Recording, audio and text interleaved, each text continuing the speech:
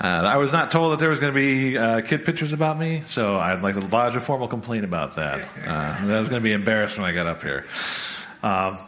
Like Pastor said, my name is Eric Westa. I've been here on and off for a long time. Pastor Mike sent me an email earlier this week, and he said, send me some information about you, and if you look in your bulletin, you can see a bio. I won't bore you to death with all of that that's in there.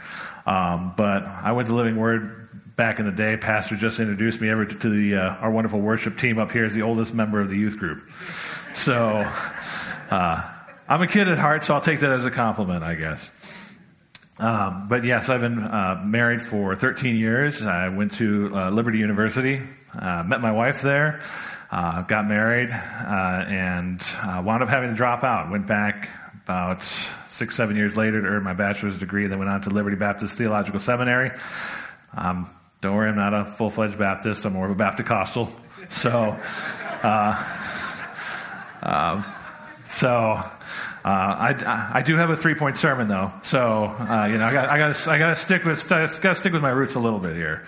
But I do have a heart for teaching. I currently am an adjunct professor with Grand Canyon University. I teach everything from world religions, apologetics, ethics, church history.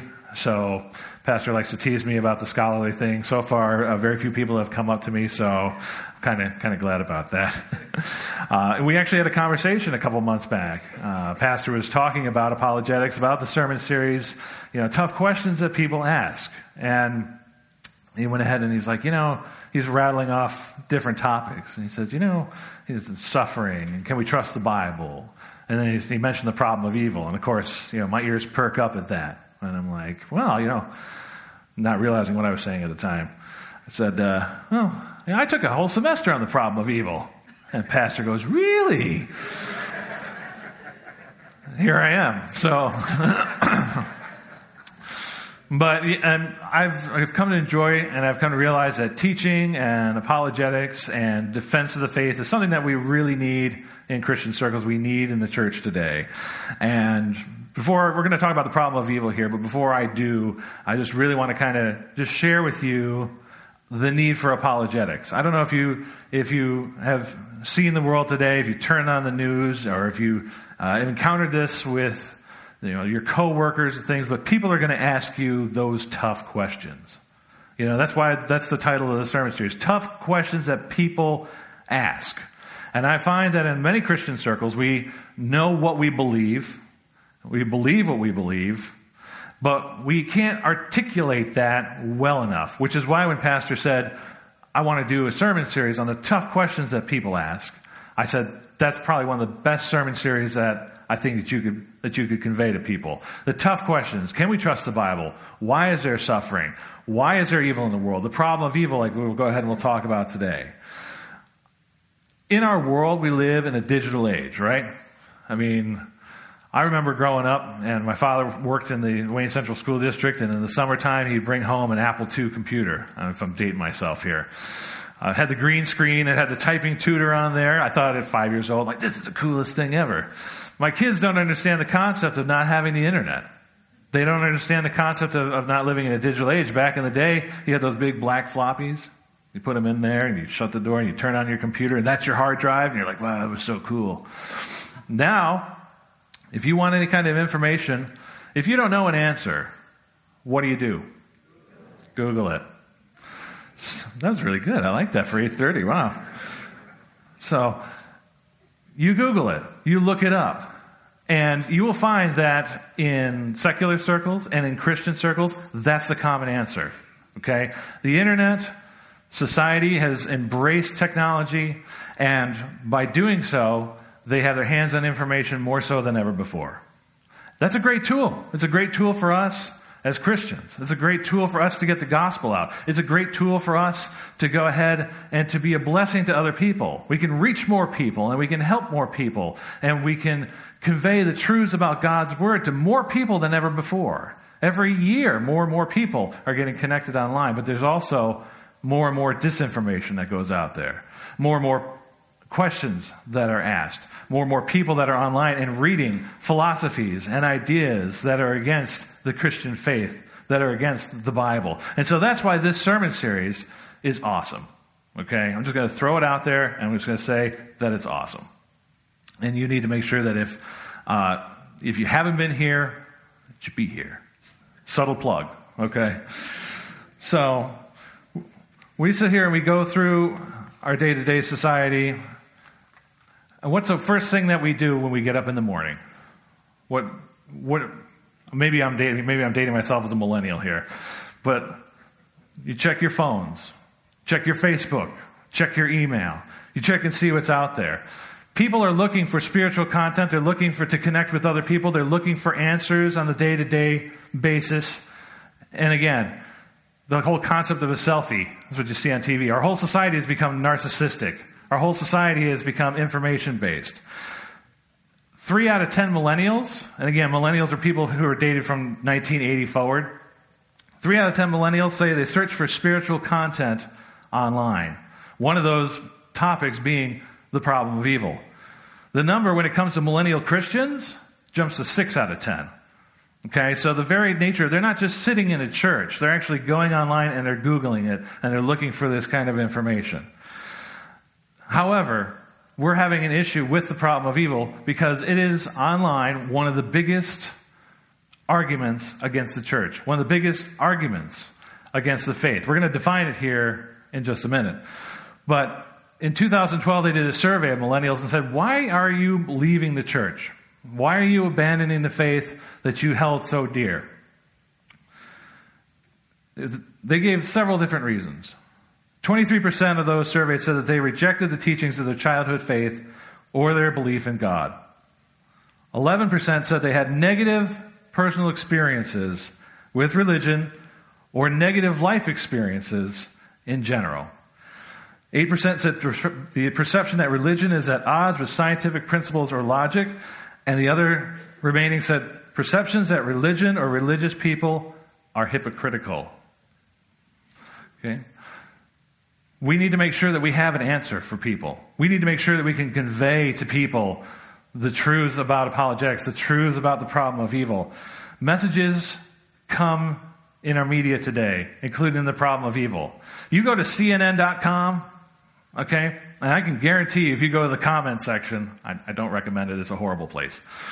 But you go to CNN.com, you look at the comment section down there, and you will see the problem of evil stated by, you might call them internet trolls, but the internet people that are on there. If you tuned on the news yesterday, you probably saw what happened out in the University of California in Santa Barbara. They had the guy drives around in a BMW, and he winds up shooting up the campus over there, kills 6 people. His own life is taken. He's online. He's posting his stuff online. He's lost online. He's hearing from other people online. He has a problem with life. He has no answers. He has no hope. He has nothing that connects him to the faith and hope that we have in God. But he's completely online. He's surrounded himself online with the philosophies and the ideas and the problems and the questions, the tough questions that we need to answer. And he has no answers. And now him and others have paid a price for that. We need to make sure that we are out there and that we are conveying that, evil is real. We know that it's real, but that we have an answer to it. So, I don't want to try to get too philosophical on you. I know I have 3 master's degrees, and Pastor likes to wave that around. But I want to make sure that I go ahead and that I get an answer to you about the problem of evil. Not just a philosophical answer. I want to do that because I want to make sure that you have the answer for when people at your job come up to you and they say, well, why is there evil in the world? Why does God allow evil? Why did God let this happen? But more importantly, what I want to convey to you today is a practical response to the problem of evil. I want you, if you take nothing else out of here today, I want you to go ahead and be able to walk away with an understanding of what to do in the face of evil. So, how do we define evil? We define evil, there's multiple ways. The one way that I prefer to define it is any action, any thought, or any attitude that is contrary to the character or the will of God. Let me say that again. Evil is any action, any thought, any attitude that is contrary to the character or the will of God. Now, again, I took a class. It was a whole semester. In the morning, I wound up taking metaphysics, so my brain was already a pile of goo by the time I walked into my problem of evil class. And I had the same professor for metaphysics as I did for the problem of evil, so I think he was a little sympathetic to me, knowing that my brain wasn't fully functioning after getting out of his first class. But he talked about how we define evil, and he also talked about that there's two types of evil in the world. You just thought there was one. There's two types of evil in the world. There is natural evil, and then there's moral evil. Natural evil is those famines, floods, earthquakes, tornadoes, natural disasters that happen to people. Some would argue that natural evil is not really evil at all. It's just nature doing its own thing. We're not even going to touch on that one. What we're going to talk about here is we're going to talk about moral evil. Moral evil covers the willful acts of human beings, just like what happened out in California the other day. Or when we sit there and we tune on the news and we see out in Sandy Hook and the school shooting, or we're watching TV and we have the Boston Marathon bombing, or we turn on we sit there and we look and you see gas attacks on innocent civilians in Syria. These are real things, some of real people committing real acts of evil. And people are going to come to you and they're going to say, well, why does that take place? Why is that allowed? Again, moral evil is the willful acts of human beings, again, that are contrary to the character and the will of God. Now, there's multiple arguments, but I want to break it down for you again. I don't want to bore you with a whole semester of information because I could easily go on and on. But I want to give you two main arguments here today about the issue and the problem of evil. The actual argument itself that you will see stated again if you go to CNN, places like that, somewhat kind of just flippantly, is this. If God exists, then there exists a being that is omniscient, he's omnipotent, and he's perfectly good. Sounds like our God, right? You can give me some feedback here, right? Yes, okay. I might have been a Baptist, but I like feedback, so. If God exists, there exists a being who is omniscient, omnipotent, and perfectly good. That defines our God right there. He's perfectly good. He's all-knowing. He's all-powerful. We sing songs about him. That's our God. The second point, though, is that if there existed a being who was omniscient, omnipotent, and perfectly good, there would be no evil. He's perfect. He's perfectly good. He's perfectly powerful. He could take care of evil at any single point. However, the third point says, but there is evil. We can see evil. Evil is obviously existing. So if there existed a being who is omniscient, omnipotent, and perfectly good, there would be no evil. But since there is evil, there is no God.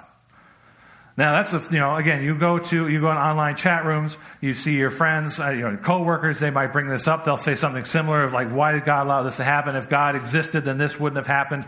And things of that nature. So you'll get that in more of a flippant form. But the basic idea is that because evil exists, God does not. And on first glance, it seems like a pretty airtight argument. Because we obviously can see that evil exists. We obviously can, again, turn on the news. Or it's happened to you. Where somebody has done you wrong. Or things of that nature. There's two main arguments that I've found that people can use, and you could take this when you have those water cooler arguments with your friends about the nature of evil and the argument of evil. The first one is the argument for free will. Okay? If you like the concept of free will, you're going to love this argument. Okay? Free will it's called a defense. Because I'll be honest with you, I sat in there for a whole semester, and the very last day, basically what Dr. Martin in my class said is that, he said, we're being completely honest. There is no silver bullet. There is no direct answer. We can't sit there and put all the problems of evil in a box and say, this is why. But we can come up with a defense to try to explain to people why there's evil in the world. One of the philosophers who came up with this, his last name is Plantinga, and basically he says for free will, he says a world containing creatures who are significantly free and therefore able to do more good than evil is more valuable all else being equal, then the world containing no free creatures at all. Think about that for a second. To God, your freedom to do good works is more valuable to him than you having no freedom at all. Think about it this way. Go back in time. We'll go to the Garden of Eden. God goes ahead and he creates a perfect world in Genesis 1. He stacks the deck, if you will, in humanity's favor. Perfect garden, perfect world, perfect animals, perfect man, perfect woman, perfect scenario. He could have left it at that. But would they actually have had free will at that point? No, they wouldn't. So God goes ahead and he puts that tree in the garden and says, don't eat of it. And of course, we all know the end result of that. So, God values the free will of you to choose to do good with the inherent possibility of you doing evil as more valuable than just turning you into a robot. It says, God can create free creatures, but he can't cause them to do only what's right, because if he does so, then they aren't free at all. To create creatures capable of moral good, therefore he gives creatures the capability to do evil. And as it turns out, sadly, some of the free creatures God created went wrong in the exercise of their freedom, and this is the source of evil. We see this with Satan. Satan is created by God as an archangel, the highest angel that's out there. His job was to lead worship in heaven, and he basically falls from grace because he leads the rebellion in heaven. But he had a choice at that point. He had a choice to worship God. He had a choice to maintain his position, and he chose poorly. So again, God creates us free that we might do work. Why? For his glory. That's why we're here. Amen? Yes? No? Amen. We're here to do good works for his glory. But he gives us the freedom to do that. So we can do it of our own free will, so we can glorify God, so we can bring others to the cross. The whole point of everything, the whole point of the Bible, the whole point is we say it's a love story. From beginning to end about God reaching us. He creates us, we fall, and then the whole process of him coming and of Christ coming to save us. Why? So that he might be glorified. We might be saved, and he might be glorified. Now, undoubtedly, you sit there and you tell somebody, well, look, I understand where you're coming from, Eric. This is great. I have free will to choose, and so, God created us free, and that's great. But doesn't that make God the author of evil? I mean, after all, he created us with the ability to do evil. So doesn't that make God the author of evil? The answer is no. I hear a sigh of relief in there. The fact that free creatures, the fact that you and I can go wrong, does not count against God. He gave Adam and Eve back in Genesis 3. He gave them the choice to do good or evil. He gives you and I, on a day-to-day basis, the choice of doing good or doing evil, to do good works or to do evil works. He gives us that choice. Does that make God culpable? Absolutely not. It's not his fault that you did wrong. And it's the same thing here. God's omnipotence, it does not count against God's omnipotence. It doesn't count against God's goodness that we mess up. The only way that God could have stopped the possibility of evil occurring is to take away the option of choice. And because he values your ability to choose to do good, he leaves that possibility in there. So it turns out evil is not a direct creation of God. But evil is the result of people and angels, if you will, if we want to go there too, of exercising their freedom wrongly. So we have that. Now, the other argument is one that you probably heard more often in the church, and it's much more popular in the church. And if you have your Bibles, turn to Genesis chapter 50.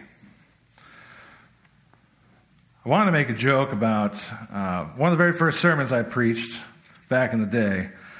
I was 10. My parents videotaped it Apparently there's all these videos and pictures of me all over the place. And I did it on Hebrews chapter 11. And if you remember Hebrews chapter 11, it basically goes through, talks about Abraham and Isaac. And basically it's the Faith Hall of Fame, they call it. So, of course, I'm 10. So what I'm doing is I'm talking about, these people in Genesis chapter 11, Hebrews chapter 11. And then I kept saying, turn back with me now. And I'd go make all the Baptists flip back through all their pages and go all the way back to Genesis. So I'm trying to avoid saying that because if I say turn back to something, I see my parents snicker. So, because they're just like, I remember that. So that's a running joke in our house now. Genesis chapter 50. The argument, so we just had the argument for freedom, for free will. Genesis chapter 50, we have Joseph.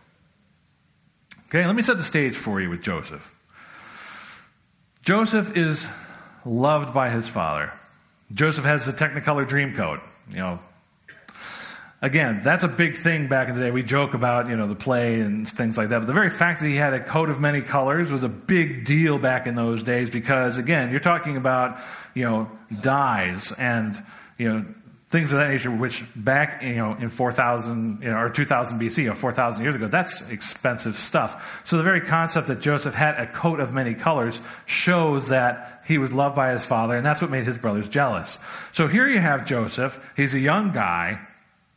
He's loved by his father. He has visions from God, and his brothers hate him for it. They're jealous of him. They take him, they trick him, they throw him in a pit. They turn around and they're like, hey, let's get rid of him, sell him into slavery. They tell his father, sorry about that, he kind of got killed by a beast out in the woods, and here's this Technicolor Dreamcoat, and it's all mangled and stuff. So then they go ahead, and so his father thinks he's dead. He's sold into slavery down in Egypt. He gets sold on the auction block. Again, nobody knows who he is. He's just slave number whatever.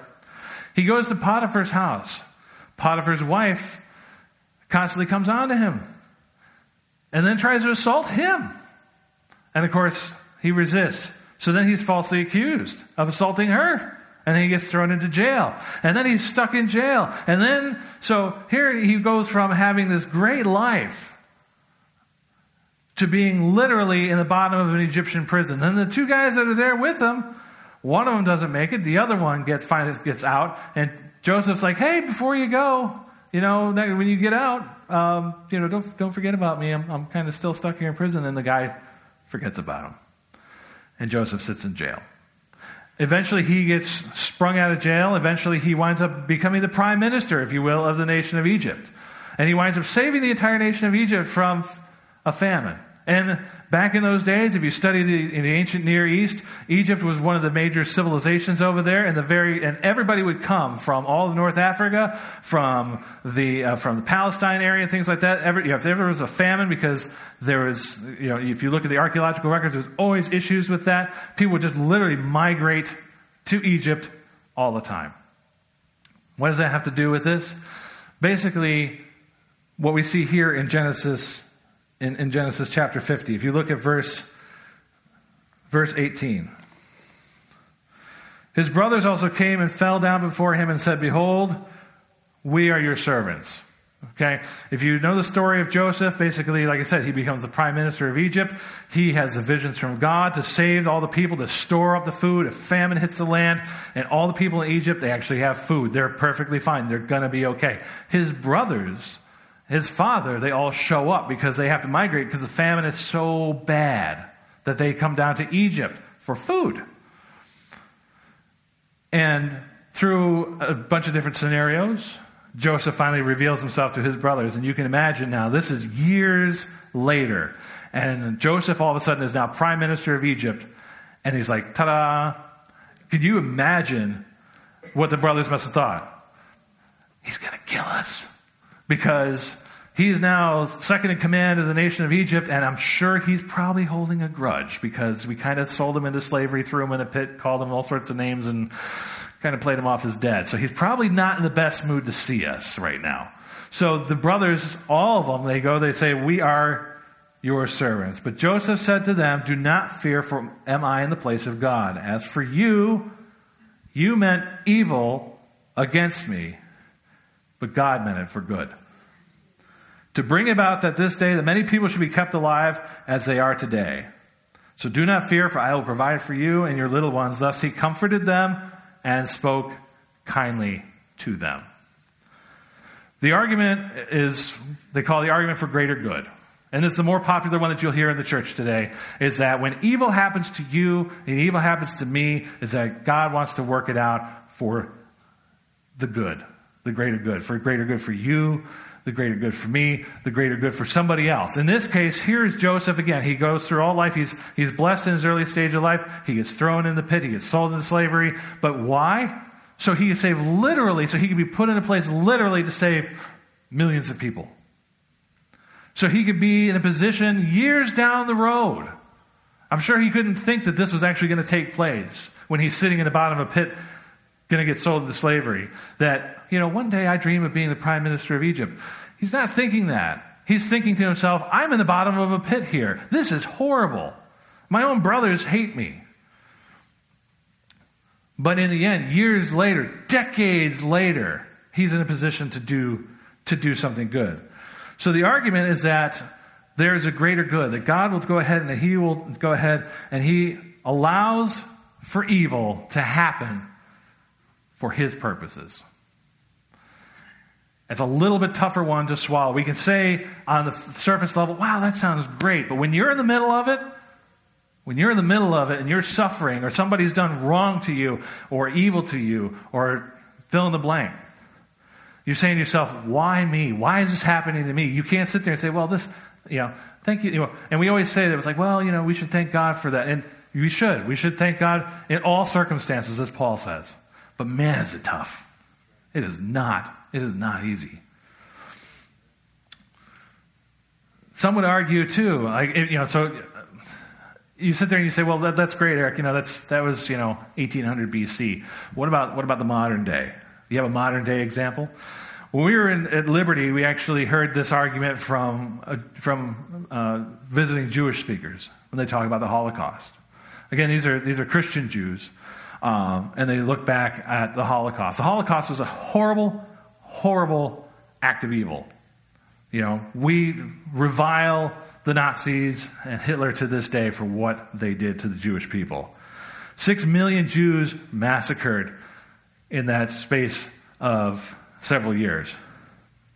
But if we sit there and we look at it at face value in 1946, we sit there and we say, well, what is the purpose of that? Why is this taking place?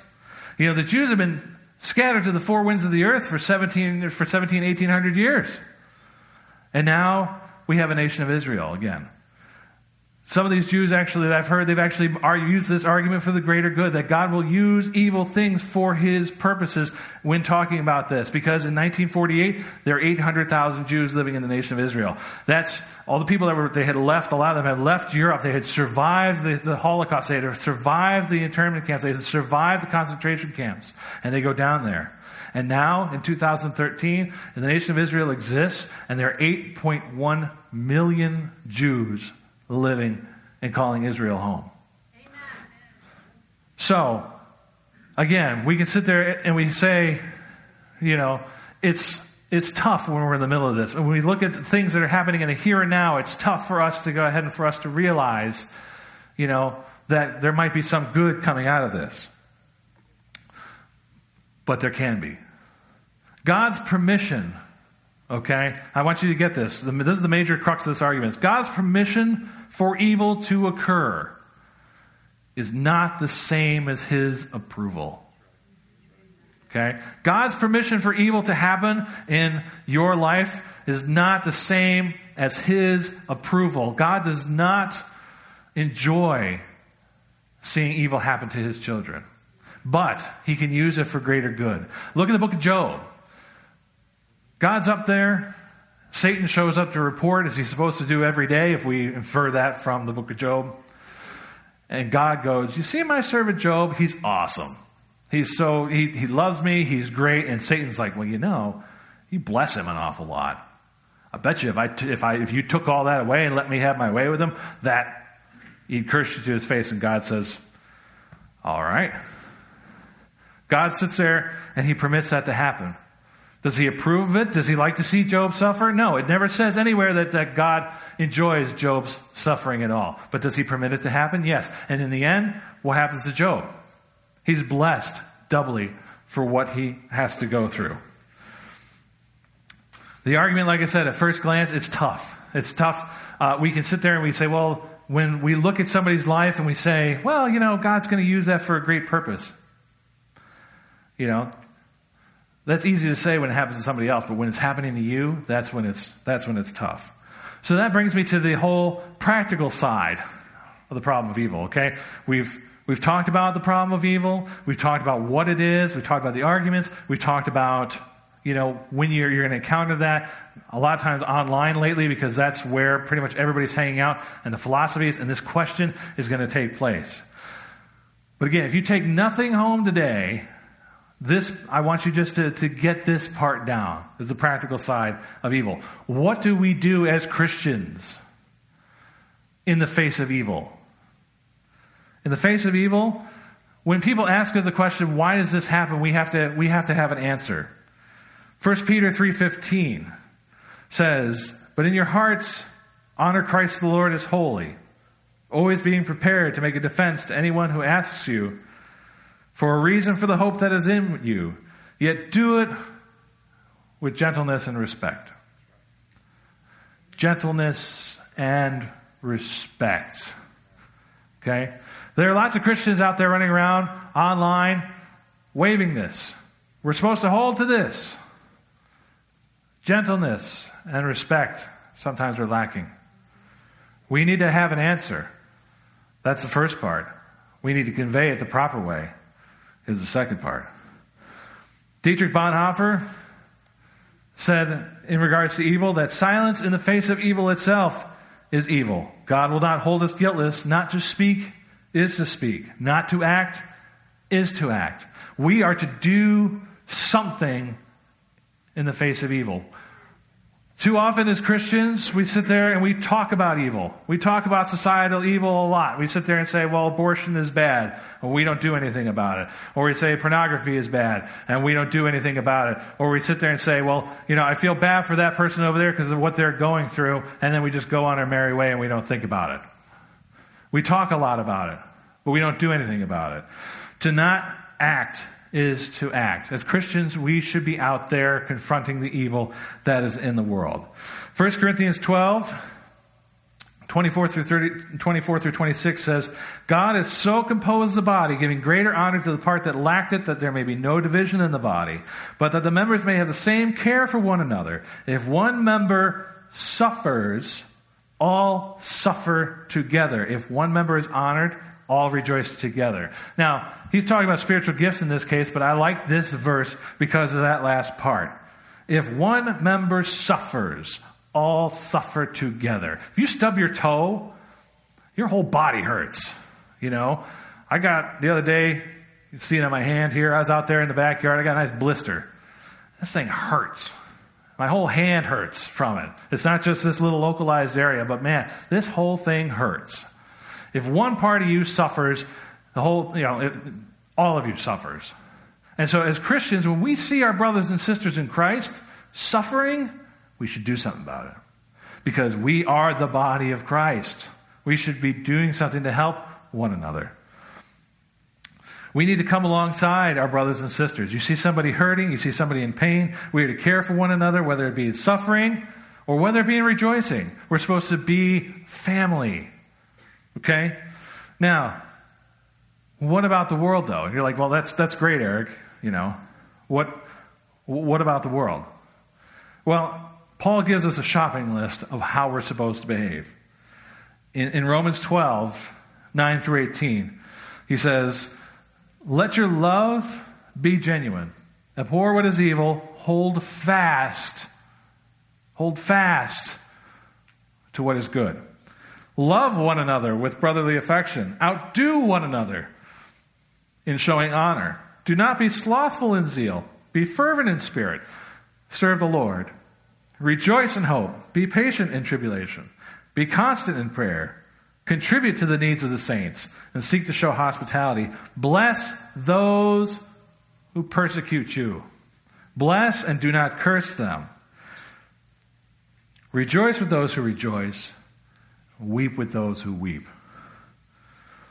Live in harmony with one another. Do not be haughty, but associate with the lowly. Never be wise in your own sight. Repay no one evil for evil, but give thought to do what is honorable in the sight of all. If possible, so far as it depends on you, live peaceably with all. Again, we have to sit here, and it's so easy to get so upset when somebody comes to us and they have these questions and they're challenging our faith, or we sit there and somebody's done you wrong and you want to sit there and be like, man, this evil thing has happened to me. What do I do? Again, bless those who persecute you. Rejoice with those who rejoice. Weep with those who weep. You see somebody, you have a coworker that's something horrible has happened to them. They've lost a child. They've lost a house. Something has happened in their family. Something's gone on. What are you supposed to do? You're supposed to be like, well, the Bible says. You can do that. You can sit there and say, well, Plantinga's free will defense says that evil happened to you. No. You come alongside those people. You put your arm around them. You embrace them. And you reach out to them. Again, we are the hands. We are the feet. We are the mouth of Christ here on earth. We are the body of Christ here on earth. And we need to act that way. One last point, and I really want to convey to you. When people are suffering from evil, when someone has done something bad to somebody else, or when a disaster has fallen upon somebody else, and they come up to you and there's tears streaming down their face and they say, why did God allow this to happen? I know I just said in 1 Peter 3:15 that we're always supposed to have an answer. On an individual level, we might not always have the answer. Okay? We might not always have the answer to why this happened. You know what one of the best answers? There's two great answers that you can give. When you sit there and you see somebody and there's tears streaming down their face and evil has happened in their lives, there's two things that you can say. It's not Plantinga's free will defense. It's not God's going to work it out for His glory. They're coming to you. The emotion is real. The emotion is raw. The pain is real. It's in their face. It's not the time for the water cooler arguments. It's not the time for the philosophical arguments. What do you say? There's two things you can say. First one is, I don't know. I don't know why that happened to you. I don't have an answer in regards to that. The other option is this. And you embrace them. And you give them a hug. And you be that sounding board for those people. And you help them through it. And you come alongside them. Because we do more damage to people when we start theorizing as to why something happened in their life.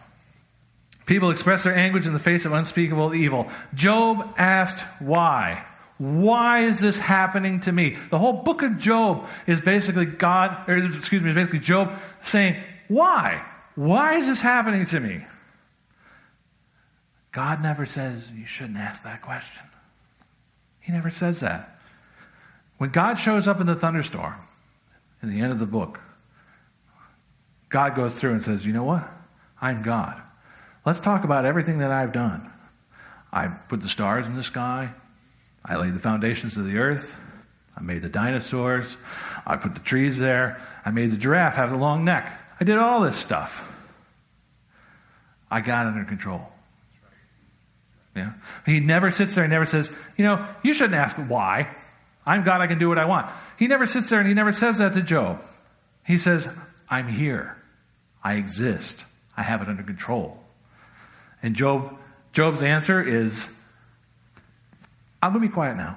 Because obviously you are God. And you have it under control. What I like is what God says to Job's friends. If you want to flip to the book of Job, chapter 42. And again, if you really take nothing home today, I really want you to get this down.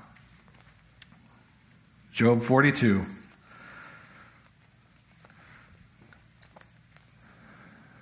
right after Job says, I know that you can do all things and that no purpose of yours can be thwarted. And so he goes, basically Job's like, again, he's like, you know what, you're God. I'm fine with that. Verse 7. After the Lord had spoken these words to Job, the Lord said to Eliphaz the Temanite, my anger burns against you and against your 2 friends, for you have not spoken of me what is right, as my servant Job has. Now therefore take 7 bulls, 7 rams, and go to my servant Job, and offer a burnt offering for yourselves, and my servant Job shall pray for you, for I will accept his prayer, not to deal with you according to your folly. For you have not spoken of me of what is right, as my servant Job has. If you read the book of Job, Job is suffering. His friends come to comfort him. They sit together for a week without saying anything to him because he's covered head to toe in boils. His kids are all dead. His houses are all gone. His own wife is like, you should probably just curse God and die. It's like, thanks, honey. Thanks. So his friends show up. And in the arguments that you read, it's a back and forth.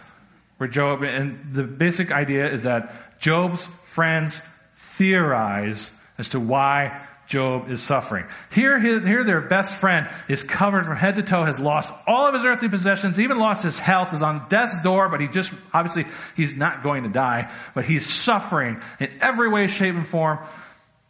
And Job's friends are like, well, you might have committed some sort of sin, and so, that's why God's punishing you. Job's like, well, I haven't done anything. So then another friend's like, well, if you haven't done anything, well, then it was probably X as to why you're suffering. And Job's like, well, I didn't do that either. And the other friend's like, well, it could have been. It goes back and forth. And so when God shows up, he turns around and he tells his friends, what are you doing? What are you doing? Again, when we sit here and we theorize to people why they're suffering, it doesn't help them when the emotion is real. There's time for the philosophical argument. There's time to sit there and have that water cooler argument. There's time to sit there and talk about, that free will is there, free will is present, and so that's why evil is allowed to occur. And there's a time where we can sit there and we can say, well, God will do great things out of this. There's a time and a place for that. But when the emotion is raw and the emotion is real and people are asking you the tough questions right there because that literally just happened to them, that's not the time to sit there and to try to do that. Telling people to read their Bible more, telling people to pray more, telling people to do that's not going to help them. That does not help them. Again, sitting up there and coming up with possibilities for why tragedy occurs right as it's occurring does not help. Over in Serbia, there was flooding just 2 weeks ago.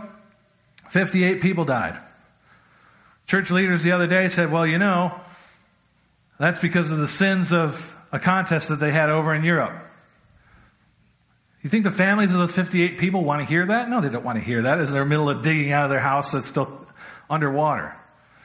What we should be doing is, again, being the hands and the feet and the mouth of Christ and reaching out to people in the time is hurting. The problem of evil is something that we face. It's a philosophical argument that people are going to throw at you. And we need to be able to meet that philosophical argument. But when people sit there and they're expressing the problem of evil, why is this happening to me? If God is real, why is this happening to me? There's a time to sit there and to go ahead and to just say, I don't know, but I'm here for you. Before I close here, I want to just put it all in perspective. Genesis 1:31. God saw everything that he had made, and it was good. Years ago, I don't know if you listen to talk radio, I have a 45-minute drive. I work, besides doing Grand Canyon, I work up at Petco, up in Pittsford. Stop in and see me sometime. As a manager up there. So I have 45 minutes from my house in Williamson to Pittsford. And so I wind up listening to talk radio every now and then. And one of the ones I listen to every now and then is Bob Lonsberry. Your mileage may vary as to what you think about Bob Lonsberry. But one of the things he said when he talked about the nature of the news struck me, and it's kind of just stuck with me over the years. He says that the news is the abnormal. It's the out of the ordinary. It's why it makes the news. It's easy to lose perspective when all you see is evil all the time. But they report on the evil. They report on evil. And we sit there and we say, why is there evil in the world? All I see is evil in the world. Everywhere I go online, and there's these news stories of evil. Or this happened to me, or this happened to a friend. Or, the evil is the out of the ordinary. Every day, millions of people get up, have breakfast, go to work, have a good day at work, come home, spend time with their families, go to bed, repeat the process. That's normal. That's not news. And that's what he said. He goes, that's not news. What you hear in the news is everything that's gone wrong. Everything that's abnormal. Everything that shouldn't be that way. We must remember that God created this world good. His seal of approval is on this world. It says, and God said that it was very good. The world is created good. The world suffers because evil exists. But the presence of evil, the existence of evil, does not negate the existence of God. Amen? The presence of evil, for us Christians, what it should do, it should inspire us, should spur us on to do good works, because we have that freedom to do good in the world. What did Jesus say? You are the light of the world. You are a city set on a hill. You are the salt of the earth. We need to be out there communicating these truths to people. We are to face down moral evil wherever it exists. We're to help those who suffer from evil as best we can. And what do? We point them back to God. We point them back to an omniscient, omnipotent, and holy good God who loves them. Our God is a good God. Amen? And He creates this world good.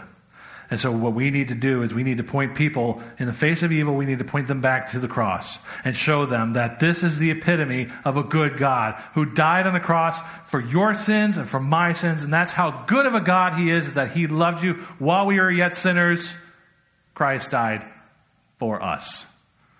And that's what we need to do, is we need to make sure that we are ultimately in all of this, whether we have those water cooler arguments, whether we have those philosophical debates, whether we just come up alongside somebody, put our arm around them, whether we just give them a hug and be a sounding board for them when tears are streaming down their face, that we are there and that we point them back to the cross.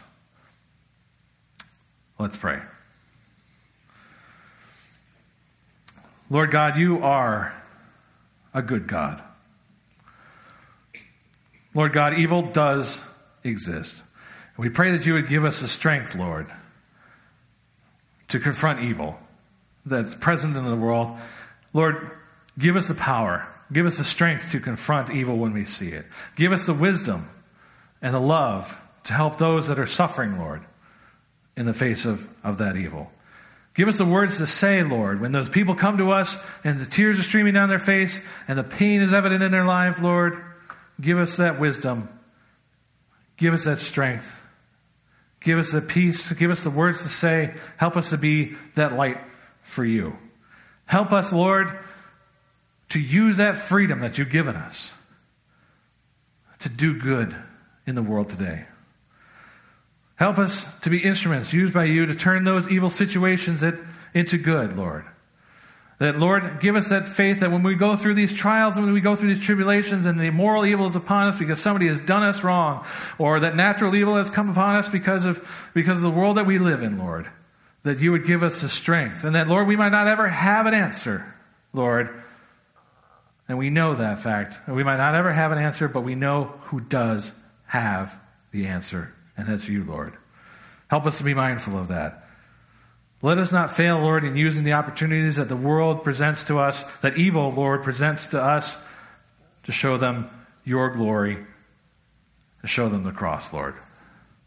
And Lord, just bless everybody who's in here today, who hears this message, and that they might be able to take away and be that light and that salt and that witness of your love and your goodness to the people of this world, Lord. We ask this in Jesus' name. Amen. Amen. That was a good word. Thank you, Eric.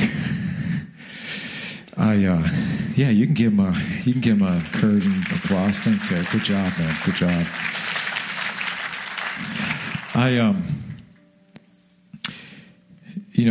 I think the bottom line is we live in a real world, and sometimes people need to see the compassion that Christ has in us as we reveal it to the world. And as Eric was speaking, as he was finishing, I'm so glad he finished up with that last point, because I think that's the most important thing. We can have our theological ducks in a row, but when somebody's truly hurting, like many of you have gone through really difficult things in your life, whether it's evil that's done against you or things that are unexplainable that's happened in your life, it's always that person that stands beside you. And I always remember when Kathleen and I, we went through the tragedy of losing our first child. I always remember, here I am a pastor, and I'm so used to ministering to people. And what did it for me was, it was the church ministering to me. And I had to let that happen in my life for Kathleen and I. And it was neat to be on the other side, to see people just not give me a bunch of scriptures, not share all their stories with me, but just be there. And I can remember there's this one friend of mine. His name was Joe Stills, and Joe was he was a Baptist minister, praise God, and we had an accountability group. And I remember I had to give blood for our daughter's first surgery she had to go through for her heart defect, and I had to go down to the hospital. I was all by myself. And I remember I went down there, and I casually mentioned it to Joe like a week before. As I got down to give blood, there was Joe at the clinic waiting for me. And I said, Joe, what are you doing here? He goes, just here to sit with you. That's all. I never forgot that. That meant more. He didn't come to preach or to give me a bunch of scriptures, or he just came to sit with me for that time and be my friend. That's what people need.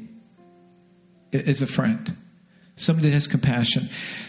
I was thinking about the scripture as Eric, you were sharing. It's in Hebrews chapter 5, verse 7. It says, in the days of his flesh, Jesus offered up prayers and supplications with loud cries and tears to him who was able to save him from death. And he was heard because of his reverence. Although he was a son, he learned obedience through what he suffered. Although he was a son, he learned obedience through what he suffered. Let me just say this. If you're here today and you're suffering today, and there's things that are still in the attic of your mind of things that have happened in your past, I want you to know that you have an advocate in Jesus Christ who understands, who even through his suffering was obedient to God. And because of his obedience, he was glorified to the right hand of God. To authenticate his obedience was shown that he indeed was God and the Son of God. And through his act of obedience, through his death on the cross, and through his resurrection, he was glorified and now is placed in that seat of honor. So you have one that you can go to. I'm not going to be able to perfectly understand what you're going through. I can't do it. And that's why I love when Eric said, listen, sometimes you just don't have the answers, because everybody, what they're going through and their suffering is all different. And to try to sit there and say, oh, I get that. We don't get it. And for us to try to understand would be ridiculous. But there is one who does understand, and that's Jesus. And through your compassion, through that person, and listening and loving them, what you're actually doing is showing them the love of Christ and how Christ works through your life. That hopefully they too in turn will turn to that Savior and bow their knee to him, even when life doesn't make sense. Christ is there, and he's our advocate. So if that's you today and that's what you're going through, I just want you to know that Christ is there. Turn to him. And let him be your strength when you are weak. Let him give you wisdom when you have no answers. Let him be your advocate. He is our advocate. You can turn to him at any time, and he will be there for you. Amen? Eric, that was a really strong word. I appreciate your words. And I appreciate, here's the thing I appreciate about Eric too. He's just smart. And I know I tease him about all his master's degrees because I'm just jealous, and he's so smart. And I love that about Eric. But here's the thing I love about Eric too, is that it's not about the degrees. It's about your relationship with Jesus Christ. And that was so evident in the words that Eric spoke today. So it's not always that you have the perfect words. It's not that always you say, well, I can't say anything because I don't know what to say because I'll feel like I'll make a mistake. Just be there. Just be there. That's what the Lord wants you to do, is just be there. And that's the way we combat this evil world, is by being there and being light in this dark world, right? A city on a hill can't be hidden, right? Don't hide your light under a bushel, right? Let's be there. Let's be those people that go in with the love of Christ, that combat the evil, and so that people know that we love them. Amen? It's easy to talk. It's much harder to actually do and be the feet that Jesus, of his feet, to reach out to this world with his love. Amen. So Lord, may we just go in your grace today. Thank you for these words. May we go in your grace today. And that, Lord, when we see evil, may we not be these preachy people that just talk about, look how evil this world is, but may we actually be the people that go and show your love and are compassionate to people and walk alongside them. And not try to understand everything. Not try to give the answers for everything. But Lord, that we would be your feet and your hands extended into this world to show them your love. So thank you for this word today. May it just penetrate our hearts today, God, that we might do your will and that we would be obedient to you even in our times of suffering. We thank you, Lord, that you use these things. And the bottom line, Lord, we know that ultimately you are good. You're a good God, and we can trust you today. Thank you that we have these examples that we can turn to in the Word of God to know that you are true and that you are faithful. And we just give you our lives today. Thank you for this word. Bless Eric, Lord, and his future, God. And we thank you for him being a blessing in our churches. Bless his marriage and his family. Thank you for them, God. So we give you this day now in Jesus' wonderful name. In Jesus' wonderful name. And everybody said, amen. Amen.